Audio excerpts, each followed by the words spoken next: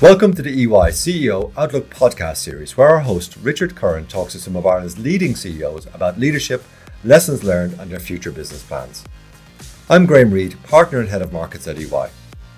In this episode, we welcome Stephen O'Leary, Managing Director of Olitico, a social media monitoring business. Analysing over 70 billion social media assets, Olitico helps businesses keep an ear to the ground and understand their online sentiment, related to both their business and to areas of focus. Considering the impact social media has on all our lives, both personally and professionally, Stephen's insights are particularly interesting at this moment. So over to you, Richard.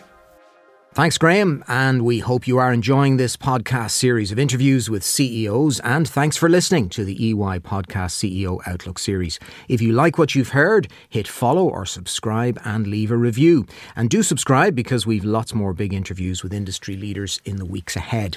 Well, my next guest on this episode is Stephen O'Leary, founder and CEO of Olitico. Stephen is originally from Cork City and he started the business in 2009. If you're running a business and you want to know what is being said about your firm on social media, what that means or might mean, and also how your social media campaigns are working, whether they're working effectively or not really at all, Stephen seems to be the man to call. Stephen, you track and analyse a company's life on social media channels. Is that the best way to put it? It is, yeah. We tell our clients what's being said about them on the internet is how we think about it. And really, that can be quite varied in so much as people have conversations publicly in lots of different places, and our clients are interested in lots of different things. So it's not just what's being said about them, but they're interested quite often in their competitors, maybe their clients, the industry more broadly, sometimes a topic that they feel passionately about, a sponsorship. There's a wide array of things that people are interested in, and our clients come to us when they want to understand that. So there are certain triggers maybe for them as well. They might have a specific thing they want to look at or analyse or something of the moment, as opposed to just a general ongoing forever view, you know? Absolutely. And I mean, we tend to divide our clients' needs into two. So they'll either have a tactical or a strategic need. And the tactical is usually the in-the-moment need. That's when they need information in real time on something that is usually very important, possibly a breaking news story. And then the more strategic is the end of day, end of week, end of month, end of quarter, end of year report, maybe post-campaign, where they want insights. They want to see what the pattern looked like. What was the trend? What's changing? What's moving? And does that give us any indication of what's going to happen in the future? Sometimes are they spooked when they come to you about something?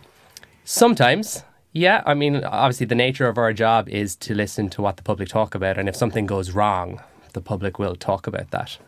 Because one of the things about social media, it really turned on its head, you know, the old adage that there's no such thing as bad publicity. But with social media, we know, yes, there is such a thing as bad publicity. There is, and the key thing is that Olitico can't fix the problem. So we're not the people you call to fix something, but we are the people you call when you want to understand what the conversation looks like. And so we give our clients the information they need, the kind of the feeling of what's going on. And that can be used sometimes too. It can be used to say, well, actually, this isn't as big as you think it is. So this was big maybe for 60 minutes, but actually now the news cycle is so fast that story has moved on. And sometimes that's our job. It's to let our clients tell their colleagues, their peers, their management, actually, hang tough here a minute. This was big for an hour, but now it's okay. So it gives them a bit of perspective on it as well. How do you do that? So let's say you want to monitor social media activity in relation to a particular topic, a particular firm, whatever it is. What do you do? And then what do you give to the client? The easiest way of thinking about it is through keyword search. So we would license enterprise software and we have built proprietary software, and we use that combination to build searches. And those searches look for public conversations. So Twitter is an extremely public network, for example. Reddit would be a very public network. There would be small elements of Facebook, elements of Instagram, LinkedIn. There's a variety of different places where these conversations happen. So the first job is to find the information in real time. And then once you have it, you need to do a range of different things before it gets to the client. So, we think of these as pillars of what we do. So the data has to be categorized. You have to label it correctly.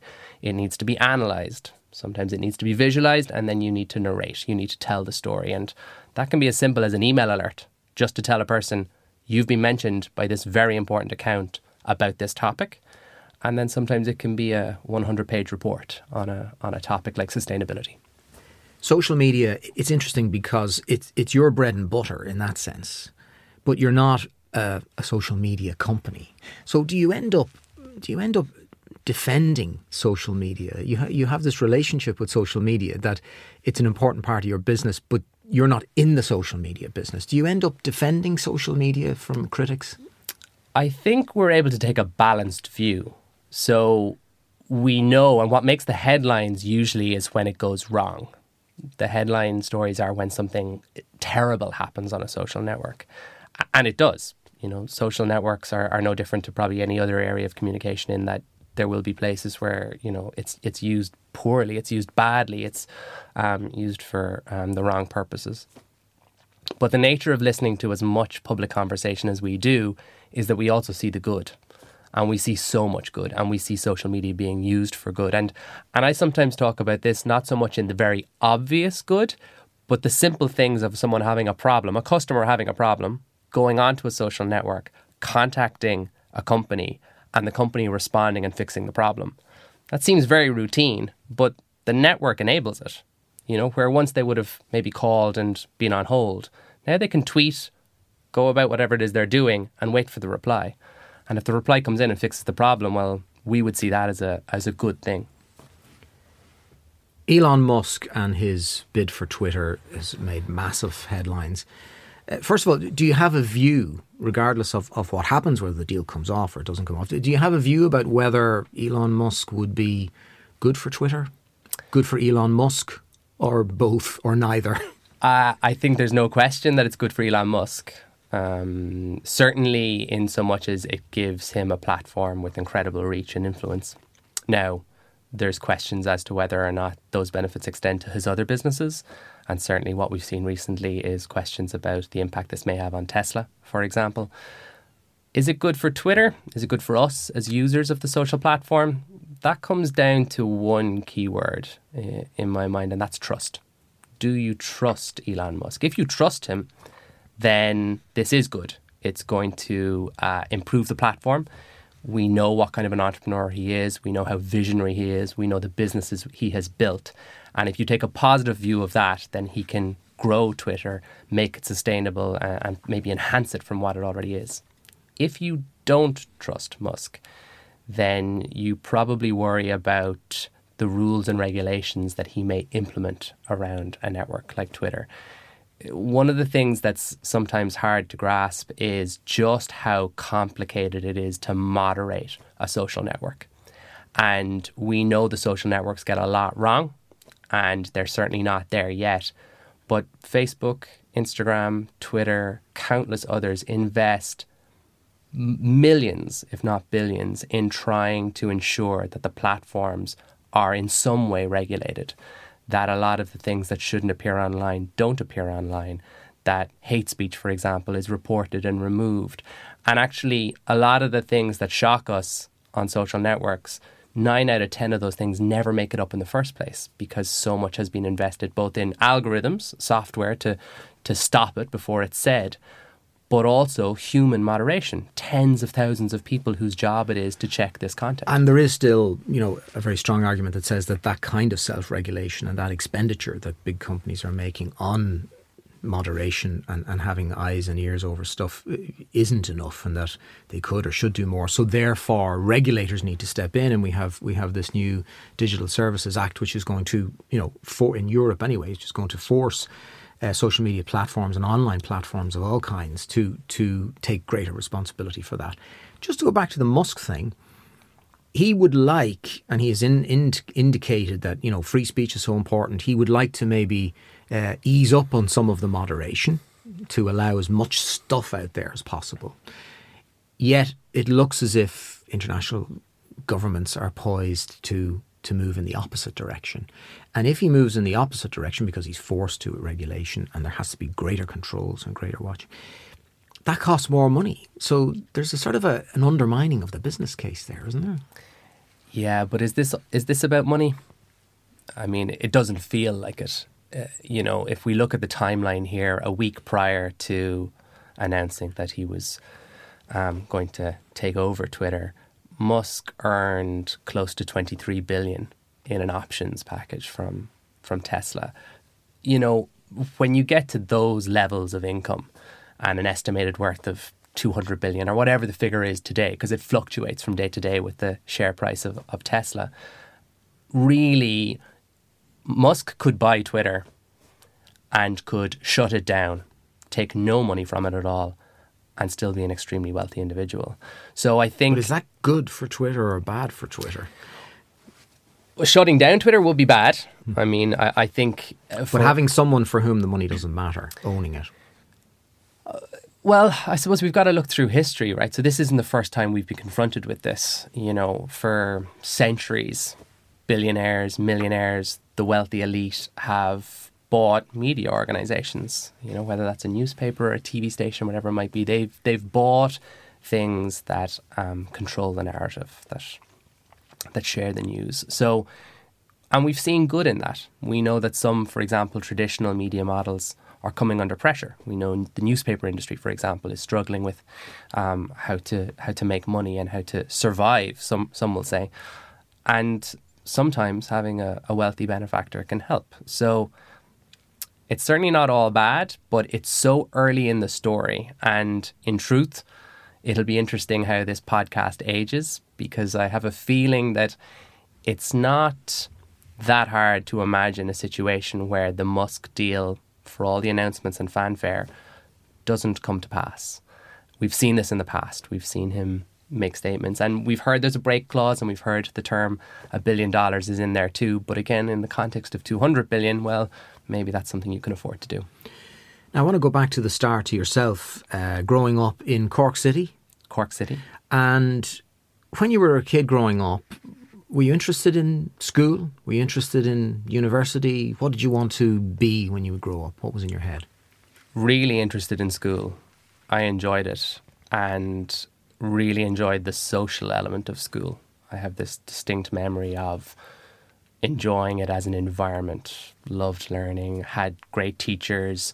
My mum's a Montessori teacher, or was a Montessori teacher, and so from a really young age, I could see, how much fun education could be, and was very lucky. When you grow up in that kind of an environment, it predisposes you really well to going to school, and great teachers, good classmates. So I enjoyed school, but I enjoyed things outside of school too, sport in particular. And, as a teenager, I started to get a real interest in golf. So by my mid-teens, I certainly wasn't sure of what I wanted to study. I probably felt that sport would hopefully play some sort of a role, although I also realised I wasn't going to be a sporting superstar. So it was probably at that stage beginning to see, were there opportunities around the fringes? So I caddied, for example, in the Old Head of Kinsale. That was my summer job for 3 or 4 years. And you must have played a lot of golf then, did you? Were you good at it? I was okay. I mean, again, I was never as good as some of my friends who had no ambitions to go professional. So I knew where I was and I knew the level I was at. And I don't think it was a lack of ambition. I think it was a realization that, this was something I enjoyed, but I didn't really feel it could be my profession. But I could see through caddying and through the broader golf industry that there were tons of other opportunities potentially in that space, and that you wouldn't necessarily have to be the player, right? There's a finite number of professional players, but there is thousands of people who work outside of that. And I loved the idea of being inside the ropes. And I don't mean just on a golf course inside the ropes, just being inside the ropes in general. The people who were where the audience were looking. So whether that was... where the action, whatever kind of action it might be, is going on. Exactly that. So you studied journalism, you went into journalism. Was that part of that sense of journalists get to get inside the ropes even if they're not participants in what's going on? It was, absolutely. that they were the ones who were there and got to ask the questions and got the access and got to see things, I suppose, that seemed constantly interesting. Now, the path wasn't linear, so it wasn't school went great, university went great. I mean, I was one of those students who on Leaving Cert Results Day got the letter to say, you failed to meet the minimum requirements for any of your courses. You can't go to college. And I distinctly remember going and collecting that piece of paper and, you know, having to talk to my parents afterwards, and that general sense of like, oh my God, this is just not good news. What did they say? They were incredibly supportive. My parents have an incredible sense of perspective and a belief in things working out and reasoning. They would have an awful lot of faith and belief, not just in me and my sister as their kids, but just in the world and how things will work out. So they were disappointed, as was I, but they realised, okay, look, this is just something that potentially offers an opportunity. So, you know, you're still going to go to college, but maybe it'll be a year later. So what are you going to spend your year doing? And that gave me an opportunity to go out, to look, to maybe attend more college open days. And that's the reason why, instead of going to UCC, which is what the plan was, that I, you know, ended up going to a Griffith College open day and found journalism as a course and went, okay, that's what I want to do. And you enjoyed that. It's interesting what you say about your parents. Your mother was a Montessori teacher. Was your dad involved in business at all? I'm thinking about where that business brain or energy came from in you. No, not as an entrepreneur. I mean, my mum, it's probably that side in so much as my mum set up her own Montessori school. So she was an entrepreneur and had to build that business and had teams to manage and clients or parents to deal with too. So, you know, it was never something that was very much talked about at home. I certainly wouldn't call us like a business family of any kind. And I don't think even going to college, I was visioning, I had no vision of setting up my own business. That was not the plan. That was something that came later. But it's interesting you talk about that kind of a positive attitude that you would have got from your parents. You know, it's like a glass half full view, which I always think that people in business, if you're a glass half full person, you'll do well in business. And if you're a glass half empty person, you'll do well in journalism. Yeah, and I probably transitioned from one to the other, or maybe realised that that's why I wasn't going to be a good journalist, potentially. I loved studying it. Griffith College was a great college to study in. And again, excellent lecturers, great classmates who have gone on to incredible and diverse success. You know, it's fascinating to look at the people who were my peers and my classmates and what they're doing now, not just in Ireland, but all over the world. So, you know, right place, right time for me in terms of college. So you worked for a while in the Irish Examiner, and then you moved into a different role, really altogether, a different kind of company. Yeah, so I got the near dream job, right? So national newspaper, straight out of college, sub-editing, doing what I had studied and what I'd always wanted to do back in Cork, obviously great too. And I was home about a year, a little under, and I think what I realised was that the element I missed, and it was where sport came back in, was that in journalism or sub-editing, as the job was then, it was very hard to measure or quantify your success. It's very hard to tell what a good day or a bad day looked like. You would a job to do, and a supportive boss who would say to you, "You've done a good job." But it was really difficult to know how good that was. You know, it felt like there was a lot of subjectivity and it was really hard to measure. And what emerged was a job that was titled International Management Trainee. It turned out to be a sales job. But I took it, and what it had that I didn't realise properly I needed at the time was it had targets. So it was a sales job and you could measure your success. It was black and white. You know the score in real time. All the time. Yeah, you had monthlies, you had quarterlies, there were clients you had to target, and, you know, if you won the business, then what were you selling? Succeeded. Software that allowed you to monitor media coverage. So essentially what the company did was they sold a platform that allowed you to put keywords in and track what the media were saying about you. And it was a precursor to social media monitoring, really. But it was a fascinating couple of years. And a great introduction to that area for you. Kind of almost accidentally, really. Very accidental. And I think what was most valuable was it taught me how to sell, because I would never have described myself as a natural salesperson, probably still wouldn't describe myself as one. But what I realized was over the course of the 2 years is there's lots of different ways you can sell. So I went in and looked at my peers and looked at those who succeeded very early in the job, and they were great salespeople. Like, they were so slick, you know, and they could really sell you anything, right? They were selling this at the time, but they could have sold anything. And I saw them succeed. I saw them hit targets. Yeah, I saw all these kind of good things happen. And I was not, again, on that trajectory. You know, I sometimes kind of think of the tortoise and the hare an awful lot when I think about where my ventures go. But it clicked. And what happened was I realized that you could sell in a consultative way. So if you understood the product really well, if you got really, really, really good at it, then you could show that value to a client.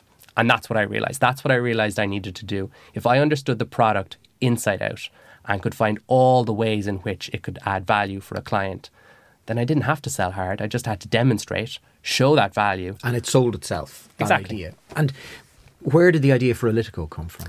Well, obviously from the software, but at some point you decided to set up a company. Over the course of the 2 years selling the software, I realized that there were gaps, problems that the software didn't solve. And the number one problem was you would demonstrate the software, as I would do. The client would say, that looks amazing. They would buy the software. They would take it in-house. They would use it intensively for a couple of weeks, maybe a month, in a year-long license. But then slowly they would use it less. And when it came around to renewal time, they'd say, yeah, it looked great when you demonstrated it to us. And we did use it at the start. But then we got busy and then we didn't use it too much. And now it doesn't feel very up to date and we're not going to renew. And I heard a lot of this. And my job was not to renew clients. My job was to sell the software. But you hear it again and again and again. And I started to ask questions of it. And it appeared that the problem was the using of the software. They loved what it did, but they just didn't have the resource or time internally to make it work for them. So I said, if this was a service, would you buy it as a service? And they were like, absolutely. You know, do you offer that? And we were like, no. You know, the company I worked for was a SaaS company. I mean, it was software as a service, not software and a service. And so they were making tons of money. The model was good. The model was not use the software on behalf of a client. So I brought it as an idea and they said, look, that's a nice idea, but that's not the trajectory we're on right now. So you decided to go it alone then? There was a gap. I did, not immediately. What happened was I had sold the software to a sports management company. And in the course of that process, the sports management company had said, well, we represent professional golfers on the European Tour and the PGA Tour. How would you like to come be an agent? So we returned to my days down the old head and back to golf again, yeah. Yeah, I was like, I had seen Jerry Maguire, right? So I knew what being a sports agent was all about. It was 2008, late 07. Was it like Jerry Maguire? It was nothing like Jerry Maguire. You know, there was a goldfish somewhere, I think, along the way. But ultimately, it was an amazing experience, if only to realize yet again, this probably is not the job for me. So I got to travel a little bit. I got to work with some really interesting professional players. Like who? Where did you go? Who did you meet or work with? So there's a few things that stand out. We went to the PGA Championship in Wentworth, which is an amazing tournament. And to see from the Monday of a tournament how that plays out is really interesting. You know, I was used to the Thursday to the Sunday on TV, but watching the setup, watching what goes in, watching what the players go through, everything that goes around that was really exciting. There's a huge event in Florida, the PGA show, which I went to as well, which again was it was fascinating to see the tens of thousands of companies that operate in the golf environment, way beyond the traditional ones that you think of. So I got to see some of the world. I got to meet interesting people. But again, over the course of the year, what happened was a number of my former clients from the software company got in touch and said, we're not renewing our software license. And so I said, well, I don't actually work there anymore. And they said, well, we still have a need. And I heard that 2 or 3 times, and it kind of coincided with realizing again that maybe sports agency land was for me. We were entering a recession. The economy was kind of under a huge amount of pressure. This was when the banks were being bailed out, 2009. It was a really grim time. Yeah, and so with no savings, no plan, no experience in running a business, I decided, well, look, the need exists. There's a gap. I'm going to give this a go. And that's essentially when Olytico began. Did it take you long to get your first client? Was it easy, difficult? First client was super easy, which was both good and bad. So first client I had before I even started, one of those companies that called said, look, we'll commit now. We'll do this. And I was like, great. Okay. So that was the catalyst. You know, I invested in my own piece of software, licensed something, and decided, okay, I'm going to set up. We'll go. It was O'Leary Analytics originally. That was the name. And so I was like, okay, well, I've got one. You know, and my idea was, look, maybe I'll get 10. I might work 2 or 3 days a week. Maybe I'll learn a language. I'll do a bit of volunteering, maybe travel. I mean, the naivety when I look back now is incredible. And obviously the reality was entirely different. You know, I started calling people and they were saying, no, I'm afraid we're cutting all our budgets for everything right now. You know, we're entering a fairly major recession. There's no way we can afford that kind of a service. So again, you know, I took a part-time job waiting tables because I'd done that through college to make ends meet. But for 5 months into the business, I had to call my parents and tell them I can't afford to pay the rent on the room I'm renting in Dublin, and I'm trying to decide now whether I should actually just stop this and get a different job or keep going. And my parents said, keep going. You know, you're only 5 months in. You know, we'll cover your rent for a couple of months. Let's see how this goes. And, you know, stick with this for a little while. You know, this is not, you know, this is a bump. And so... Tough start, though. Relatively, right? Yeah. Tough in that I didn't have the plan. And again, that's been a big learning, the importance of planning. It's something that you know, I've had to learn over the last 15 years. But the support is what brings you through. The belief, the trust people have in you. And what happened was we won a big client on a short-term project that essentially gave us cash flow.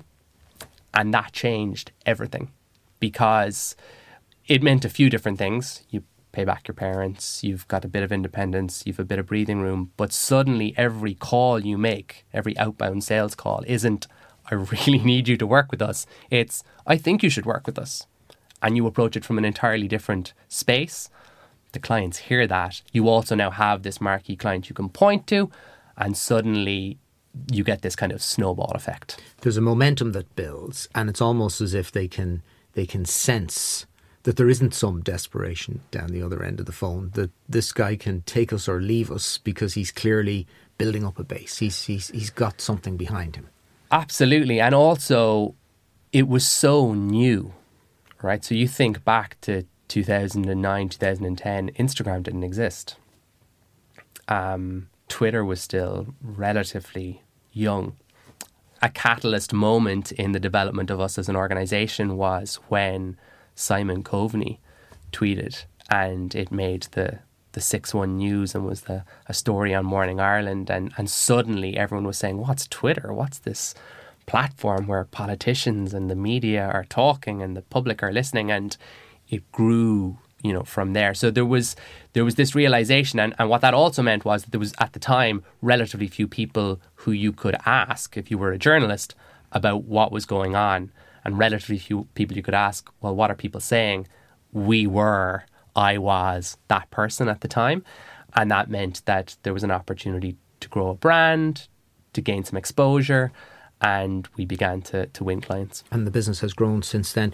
When you look at social media skeptics might have felt initially that it's descending totally into the world of opinion.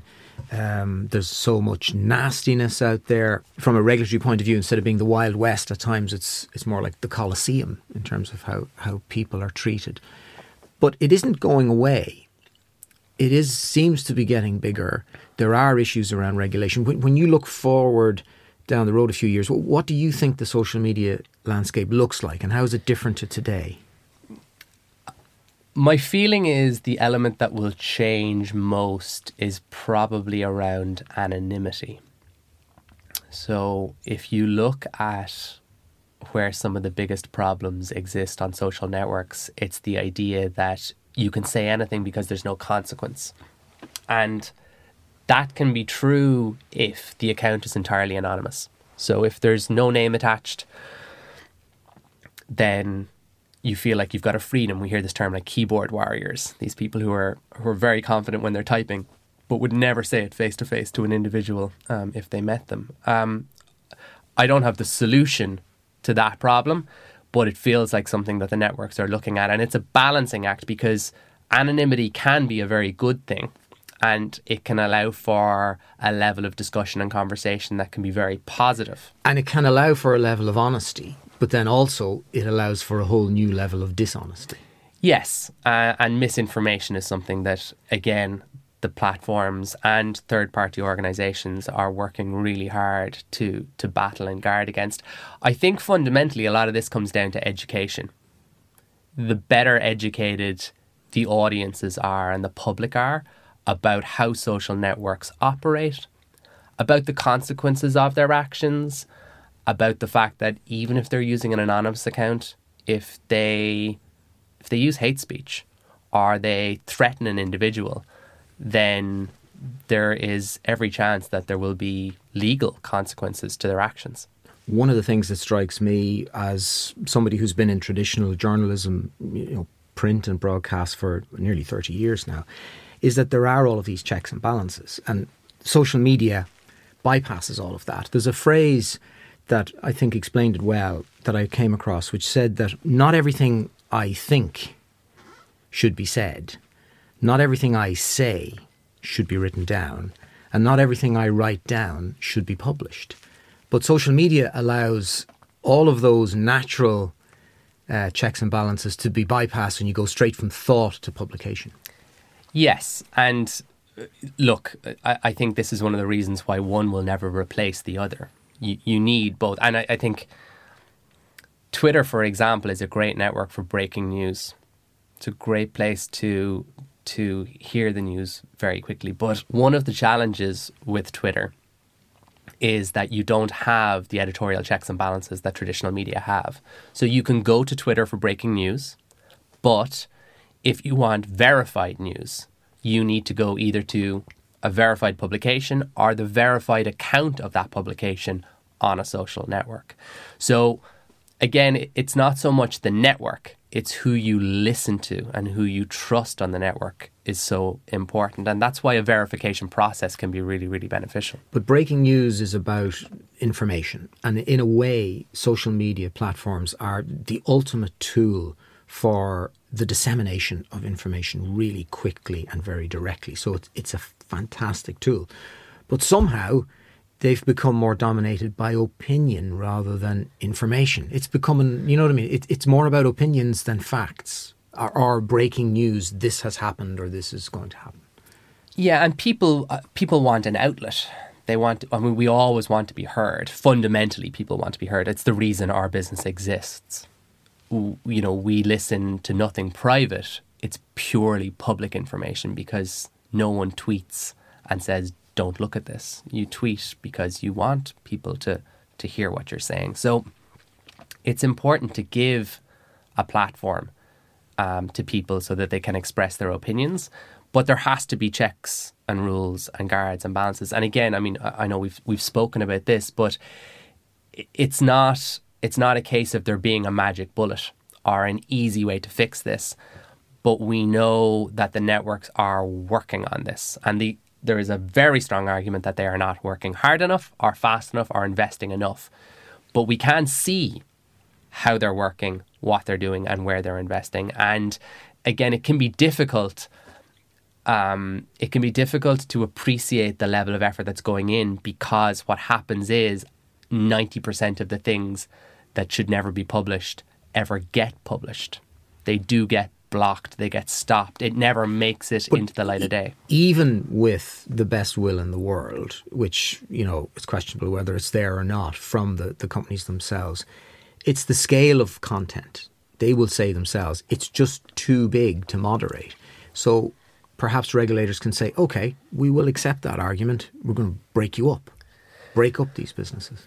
They could, but that doesn't really solve the problem, because the problem still, no matter who owns this, the problem will still exist. And I don't think, you know, in some ways, actually, there is an economy of scale when it comes to, you know, moderation. And if you own multiple social networks or you have a very large user base, then what you learn and how to use moderation in one space can be applied right across the board.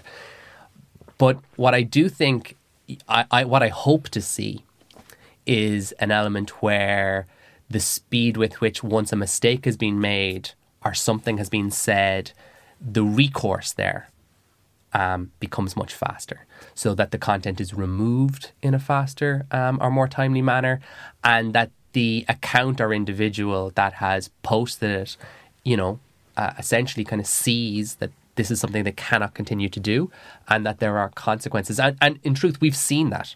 You know, we've seen court cases. We've seen, you know, the police themselves in the UK, for example, will regularly tweet about the fact that they're investigating something that happened on Twitter. So, you know, it gets reported. There is steps that can be taken. It's just something that needs far more time and investment. What about politics and political polling? This is a question I want to ask you about, because it's interesting. There have been lots of examples where traditional polling hasn't really hit the nail on the head in terms of what outcomes were like. If you're looking at and analysing social media, could you have called from looking at social media, you know, that Donald Trump was going to win, that the Brexit referendum was going to be passed? How do those two models compare? I think it would be a stretch to say you could have predicted Trump's win.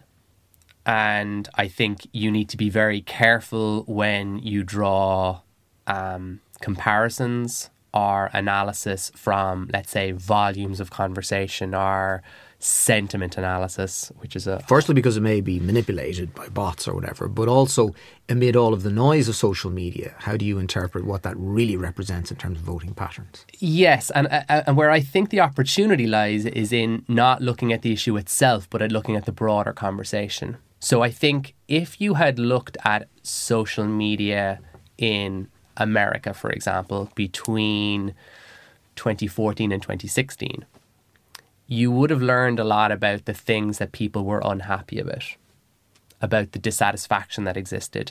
And you would have seen an awful lot of signs that would suggest actually the circumstances are right here for someone like Donald Trump to be elected. And the same is absolutely true of Brexit. You couldn't have done a poll on Twitter a week out from the Brexit referendum and said, okay, you know, how are you going to vote? There would have been no great insight there. Or if you'd said... Well, you don't even know who you're asking. Exactly. And also even the idea of the phrase, you know, I'm going to vote for Brexit or against it, and counting those, or support for parties, any of those kind of things, no. But if you looked at the general mood on social networks and you looked at the type of things that people were upset about and people liked, there's plenty within that data that would again have suggested, well, actually the circumstances are right here, that maybe this is a 50-50 and it would add to the picture, essentially. And that it's too close to call, absolutely. Apart from Politico, you're very involved with the Dublin Chamber. Yes. You're vice president, you're going to be president? Yes, in 2023. Looking forward to that. You must be one of the youngest presidents. You will be one of the youngest presidents, will you? Yes, so 250 years of history, and I will be the youngest president in 2023, which is surreal in some ways. The Chamber was one of the very first organisations and things that I did and joined when I set up Politico back in 2009. And from day one, they were incredibly supportive. I mean, in sheer practical ways. I mean, I couldn't afford the membership fee at the time, and they said, we'll break it up into monthly instalments and we'll support you. You know, we want you as a member. And you know, when you set up a business, certainly in my case, when you're bootstrapped, So when you've no backers, you've no investment, you've no runway, you've no money, right? So you can't afford to do a lot of things. You know, it's kind of beans on toast type stuff, working shifts in a restaurant, all the type of things you do to make ends meet as you're getting going. But what you do usually have is a lot of time, because we didn't have clients, we weren't working out the door, we were trying to hustle and win them. But when you've got time, something like the Chamber gives you great opportunities to spend that time really effectively. There'll be no beans on toast when you're president of the Chamber now. No beans on toast. That will not be the meal, no. Have you been tempted to look over who past presidents have been over the last 250 years out of curiosity? Yeah, like it's like looking at the past people who've been on this podcast. You know, you get this kind of imposter syndrome when you see people who've kind of held the office, and, you know, like names like the Guinnesses and others, like right back through centuries who've been in the position. So, you know, it's a huge responsibility. You know, it's one that I certainly don't take lightly, but it's also incredibly exciting, because Olitico is a micro business. We're a team of 9, and if you look at the history of individuals and the organisations they've represented who've been president of the Chamber in the past, you know, the biggest and best companies in the country are represented. And in fact, the Irish operations of the biggest and best global organisations are represented there. You know, you've got Vodafone, Tourism Ireland, AIB, Bank of Ireland. There's so many major corporate organisations that So you're have mixing with the big boys there. On this podcast, Stephen, there's a series of questions that we put to all of our guests. You could call it the quick fire round. You'll be glad to hear there are no right or wrong answers. It's a matter of opinion. So I'll throw them at you anyway. The first one is, what CEO or entrepreneur do you most admire, and why? This is easy, albeit his title isn't CEO. Jurgen Klopp feels to me like a leader like no other. In fact, Alistair Campbell had a piece that he wrote this week where he strongly encouraged Klopp to become a politician, because he shows the type of leadership that Campbell said politicians are lacking at the moment, particularly in the UK. It'd probably ruin him. Yeah, I really, as a Liverpool fan, I really hope he doesn't do it. But he strikes me as just being this incredible individual. And I think the thing that I admire most about him is twofold. On the one hand, he has this ability to take players who are good and sometimes great and make them even better. So he develops people in this absolutely incredible way. And he also seems to have an ability to take players who collectively outperform their individual ability, and to see how he's brought not just a team, but a club and a city together in the way that he has is incredible. And he strikes me as being, you know, the epitome of a leader. Your favourite book or film? This was difficult. One of the best is Legacy by James Kerr. It's a piece about the All Blacks, but it's lessons in leadership, essentially, 15 lessons. And it's an amazing book. Again, I'm a rugby fan. I've always been fascinated by the high performance setup and that high performance environment. And the book marries sport and leadership. And yeah, I highly recommend it. Sounds great. Do you have a mantra in business? If so, what would it be? Invest in your people. There's just no substitute for it. I mean, I know we're here today talking about me and my story, but Olitico is nothing without the team of 9 that exist there now. And the more you put into your team, the more you invest in them. And I don't just mean investing in them in terms of like their education and other practical things that you can do, but just investing your time. The more you invest in people, and this is very much true outside of work too, the more you get back. When you're finished with Olitico, whenever or however that might be, when you've sold it to, you know, Elon Musk or somebody for billions in the future, what would you like people to say about what you did and how you did it?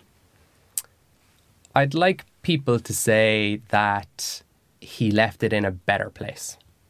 that the organizations that we have as clients are better organizations for having Olytico working with them. That the people who have worked with us in the past, who work with us now, and that will work with us in the future have developed, have grown, and that Olytico created an environment in which people could grow and could build. So far, and you're still very much in the early stages of your career, but reflecting on that, what would you say is your biggest mistake or regret? What would you do differently? Probably a failure to invest in people, and I think in truth actually conflict avoidance. So one of the best things I ever did was start to work with a coach, and what I realized was that I was avoiding conflict. I was worried about what it might be like if I sat down one-on-one with one of the people on my team and maybe they were unhappy. So in total truth, I avoided those conversations and people left. That's what people will do if people don't enjoy what they're doing or they don't feel maybe as supported as they could be. And I know that over the last 15 years, I have made that mistake. And it's not a regret, because I think you have to go through it. You have to learn from an experience like that. It makes you better ultimately. But it was a really hard lesson to learn. It's really hard when someone who's really good comes to you and says, I'm going to go work somewhere else. And certainly what I learned was that frequent, open, honest communication with your team and not fearing conflict, not fearing feedback, positive and negative, has been transformative. So certainly that was a mistake. It's one I've worked really hard on. It's one I continue to work really hard on. And it's been a lesson learned. And a final one, which kind of feeds into the answer you've given there, but you may have a totally different answer. What piece of advice would you give to an entrepreneur or a manager or an executive running a business? Find a great coach. I think I didn't truly appreciate the importance of a great coach until I found one. And yet, when I look at sport, you look at the best players in the world, the number one players in their field globally, no matter how good they get, day in, day out, they work with a coach. They are constantly looking to improve. And I think it wasn't until I found one and started to see the impact they could have that I realised how important they are. So, yeah, find a great coach and work hard with them. Well, Stephen, it's been great to have you on the podcast and hear from the front line of corporate and social media worlds. I wish you all the very best in the future and with your plans for the company. Stephen O'Leary, founder and CEO of Olytico. We hope you are enjoying the EY podcast CEO Outlook series. Remember, you can catch previous interviews we've done with CEOs like Paul Reed of the HSE, David McRedmond of An Post, Tony Smurfett of Smurfett Kappa Group, and Anne Herity of CPL. Until the next time, bye. EY, building a better working world.